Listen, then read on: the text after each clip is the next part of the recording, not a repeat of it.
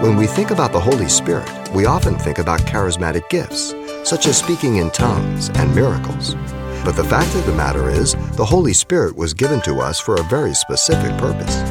Here's Pastor Xavier Reese in a discussion of this very simple truth. The promise of the comfort of the Holy Spirit was to indwell the believer. In John 14:17, he says, "The Spirit of truth, whom the world cannot receive because it neither sees him nor knows him, but you know him, for he dwells with you and will be in you." He is called the Spirit of truth even as Jesus is called truth in John 14:6. "I am the way, the truth." Same word.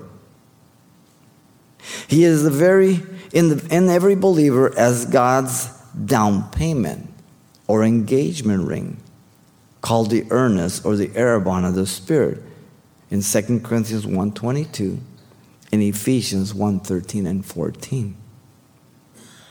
He has a threefold relationship with people.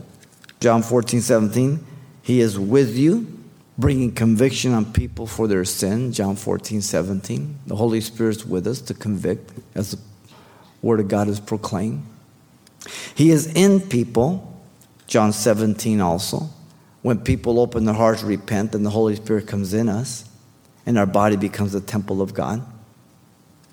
And then the Holy Spirit comes upon us, epi, or baptizes, or fills us, or the endowment, or the promise of the Father, whatever you want to use. I just care that you have it. Acts 1:8.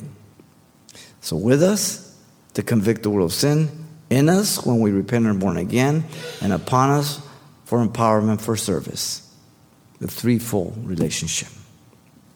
Now the Holy Spirit will teach the believer all things, we are told by Jesus. In John 14:26, Jesus said, "But the Helper, the Holy Spirit, whom the Father will send in my name, he will teach you all things."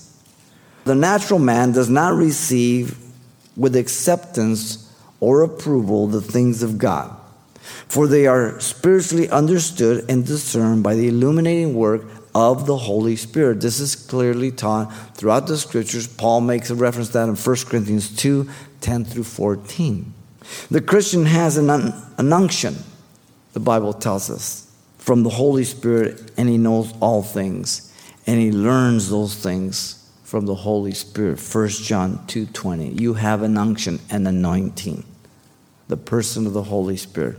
The Holy Spirit is the one who turns on the light for every believer. We don't understand the Word of God and understand all that God teaches because we're so bright, but because he turns on the light. And so it's the Holy Spirit who instructs us. We depend on him to minister to us, to feed us. You've been listening to Simple Truths with Pastor Xavier Reese, a daily devotional of the enriching and precious truths found in God's Word. Hear this program again by following the radio listings link at CalvaryChapelPasadena.com. The studies you hear on Simple Truths are also available on CD.